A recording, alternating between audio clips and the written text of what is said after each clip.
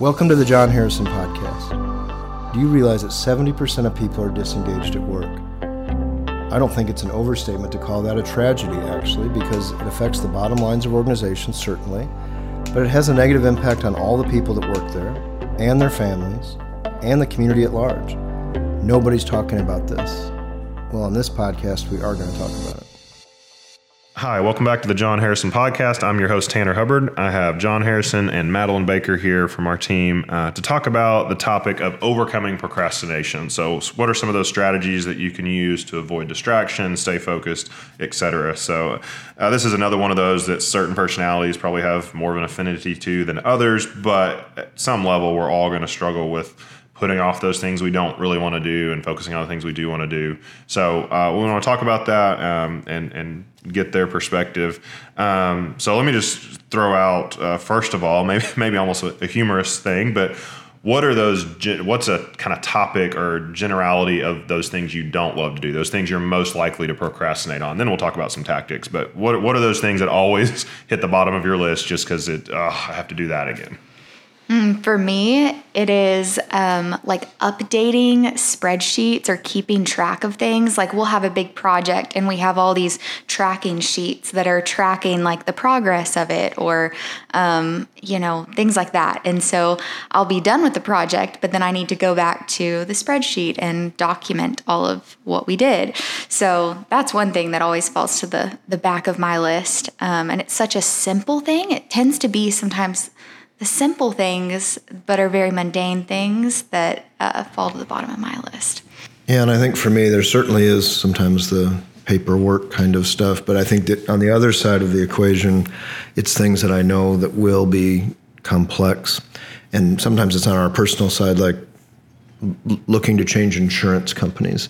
Like that's on my list. Mm-hmm. And I go, okay, I've got home insurance and car insurance and property insurance and business insurance. And just if we want to, we've had to do that in the past. And you think, okay, I got to meet with somebody. They're going to come have to look at the house. And then we got to do paper. And it's like you almost blow it up a little bit and go, this is going to take months and months and months. So I'm not going to do it.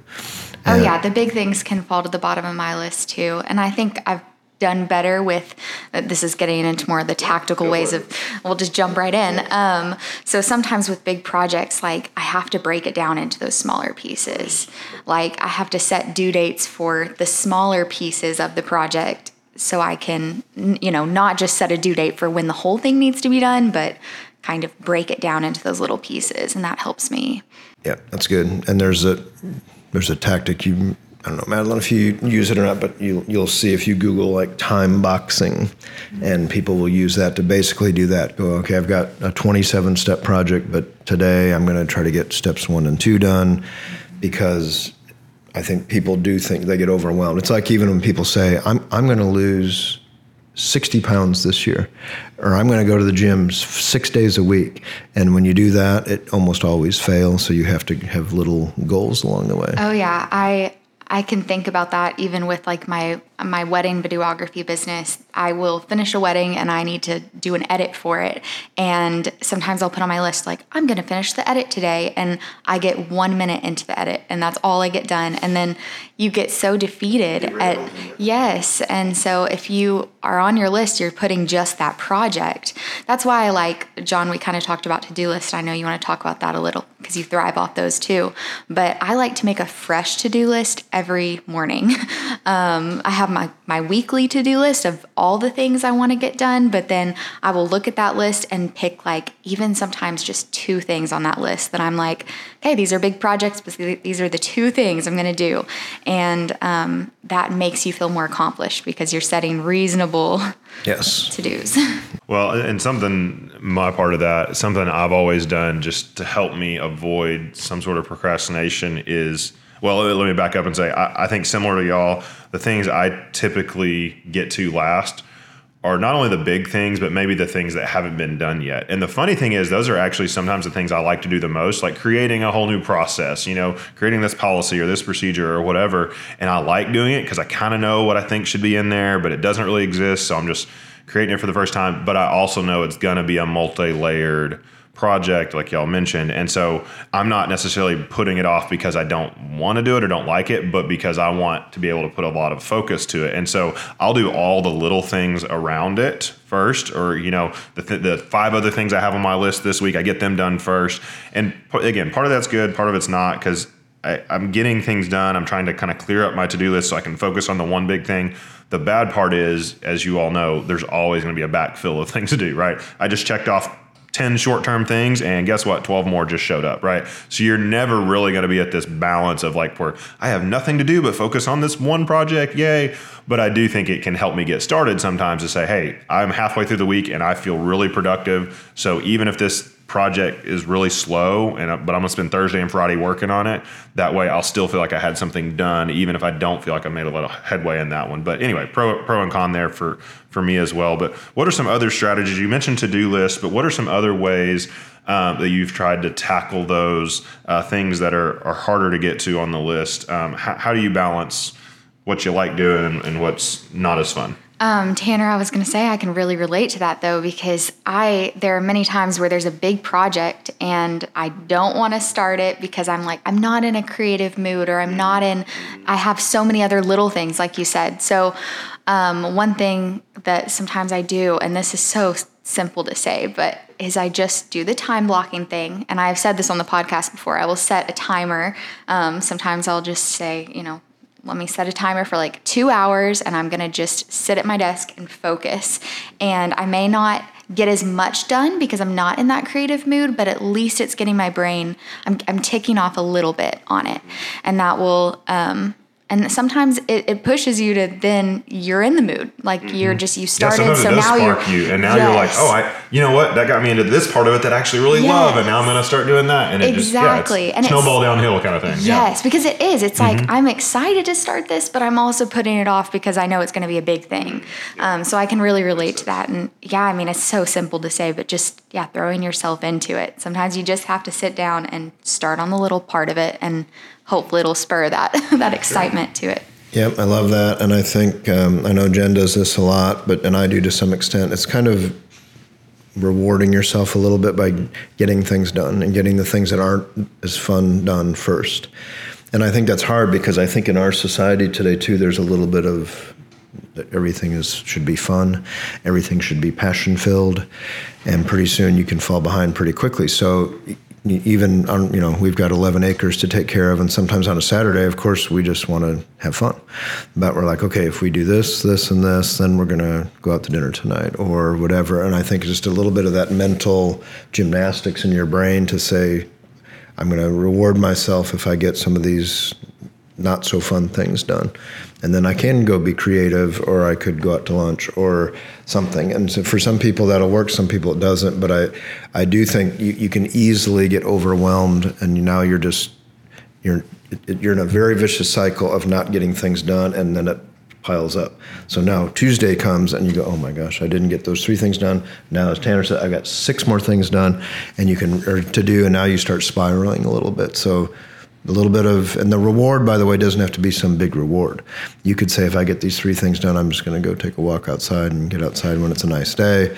But little things like that, so you just keep pushing yourself. Well, one thing I want to reinforce that you just said, because I think all that was really good, but especially coming from us, when John mentioned, not everything's going to be passionate. I do think it's key to talk about that just for a second, because, those of you that know us, we talk about values, information, and passion driving the things that we do and driving the work cultures that we think work effectively and all of that. So it's key to point out that even from our perspective, we don't think that everything's going to be 1,000% passionate all the time. There's even in the jobs we all love, and we've talked about that openly, and we're not making it up. We're all in our dream job doing what we love to do here, but there's still days when it's not easy to do everything, right? And when it's not just this passion driving it. So one thing, and y'all probably have more to share on this as well, but one thing I've always done to try to keep that passion going is tie it back to the reason we're doing what we're doing, right? So yes, this step in the process isn't overly exciting. I'm not fired up about it like, yes, I love going to work today. But the bigger picture is this is helping us get something done that keeps us sustainable, keeps us efficient, keeps us moving forward, gets this message out to more people or whatever that is. So I think tying that to the bigger picture helps me do some of the more mundane things because I am overall very passionate about what I do, even if every little task in that isn't, happy-go-lucky, if that makes sense. So I don't know if there's anything else you want to add on that, but I just wanted our listeners to hear, we're not talking about some make-believe, just we think everyone wakes up every single morning with this fire burning in them for everything they do, but hopefully that drives the overall job you have or the impact you're making, and you can use that to get you through some of those slower times. Yeah, it comes down to your discipline too, and just practicing being self-disciplined. I know that's something that it's hard. You grow up, I know growing up, I did not have self-discipline. Like I, had schoolwork I had to get done, but yeah, I was a procrastinator. And I kind of like thrived off my emotions. Like if I don't feel like doing this, then I won't do it. And sometimes I didn't always have people pushing me to like get things done. So I've had to learn now as an adult, like you have to be self-disciplined, and there's certain routines and things that I do to practice that. But one other just point is sometimes if I'm like really struggling, I will look around my office and be like, I need to clean my desk. And just a quick, simple, like 5-minute tidy up will get me in the mood to like, okay, I feel like my head is now like clear and I can sit and do what I need to do. So I don't know, having a kind of figuring out the root of like, why are you procrastinating? Is it, because you have a cluttered workspace? Is it because you have your phone right next to you and you're getting notifications constantly? Boundaries and discipline. Yes, that's really good. Yeah, and I think we talk about this approach in almost everything we do, but thinking about it from the other side. Like if you went to a coffee shop and they said they're going to open at 7 and they're not open at 7 and you're waiting there for them to open and the person said, well, I just don't like doing the little things like getting to work and opening up the coffee shop. You'd be like, that's really frustrating. Or, I'll have a so-and-so coffee and they go, yeah, we don't have that product. Because, that stuff's not fun at a coffee shop to order things. And at some point you'd be like, this is really irritating because they have to do the little things, right, to make this thing. And that could be at your kid's school. It could be at a store. It could be anything in your personal life. You realize there's lots of little things that have to happen. One of my Japanese counterparts said there's a lot of, he said, if you have a beautiful chicken dinner at a restaurant, there's lots of ugly things that had to happen before you sit down for the chicken dinner, and you can use your imagination of dealing with chickens. But my point is there's all these little things that have to happen. You go on a vacation, and Madeline's getting ready to go on a vacation. If they said, well, we were supposed to visit this site today, but, we didn't fill out this paperwork with the North Ireland, blah, blah, blah. We just didn't get it done. So we're not going to do that today. And again, I think we have to sometimes step back and go, okay, there's all kinds of detailed, not fun stuff that has to happen for us to be able to enjoy life and enjoy things. So sometimes you have to put your brain in that space too, that other people rely on it. And that's Tanner's point. If you understand why you do what you do, and it's like a parent, right? I'm guessing, Tanner and Emily, not every part of their life dealing with 2, soon to be 3 children is always fun. But when you look at the long term, and there's sacrifice that you make when you have 3 little kids. And so we can't get into that spiral, right? And so today wasn't great, but we're growing 3 adults. And sometimes you just really do have to step back and have that perspective. So I love that, putting boundaries in place, but also remembering the why. Yeah, and realizing that what you're doing doesn't have to be perfect. Like we're all infallible. And so just realizing like, okay, this project, I'm just going to sit down and knock out a few things and it's going to look really messy and I might be disorganized here, but at least I'm getting some progress and getting something on paper or whatever it is you're doing. And because I know that can hold me back sometimes because I want it to be perfect. I want to see the final product, especially with something that's creative. I'm like trying out a million different designs, a million different things, and then eventually it comes together. I just have to remember that eventually it will come together and you're making progress. And I will just say this as a supervisor. One thing we talk about in our sessions is meeting with your people regularly. How are things? What's on your list? And that's good for you as a supervisor to know. But again, Madeline may have 15 things on her list due October 1st that I didn't even know about. And I think in our team, we try to do that. So we're making sure that Madeline's not going home going, oh my gosh, I have all these things to do. But on the other hand, as a supervisor, if you do have people that procrastinate that work for you, just a little check-in now and then, because that will remind them, okay, he knows that I'm either falling behind on that or it's due in 2 weeks. That might be the push it needs. So you don't have to be a jerk about that as a supervisor, but just going, now remember, and by the way, my team does that with me. They'll say, remember, we have this, you need to do this video, you need to review this document. And we all need that sometimes, because it's not that I'm purposely not doing that or the person is purposely procrastinating, but a little bit of internal accountability is good too.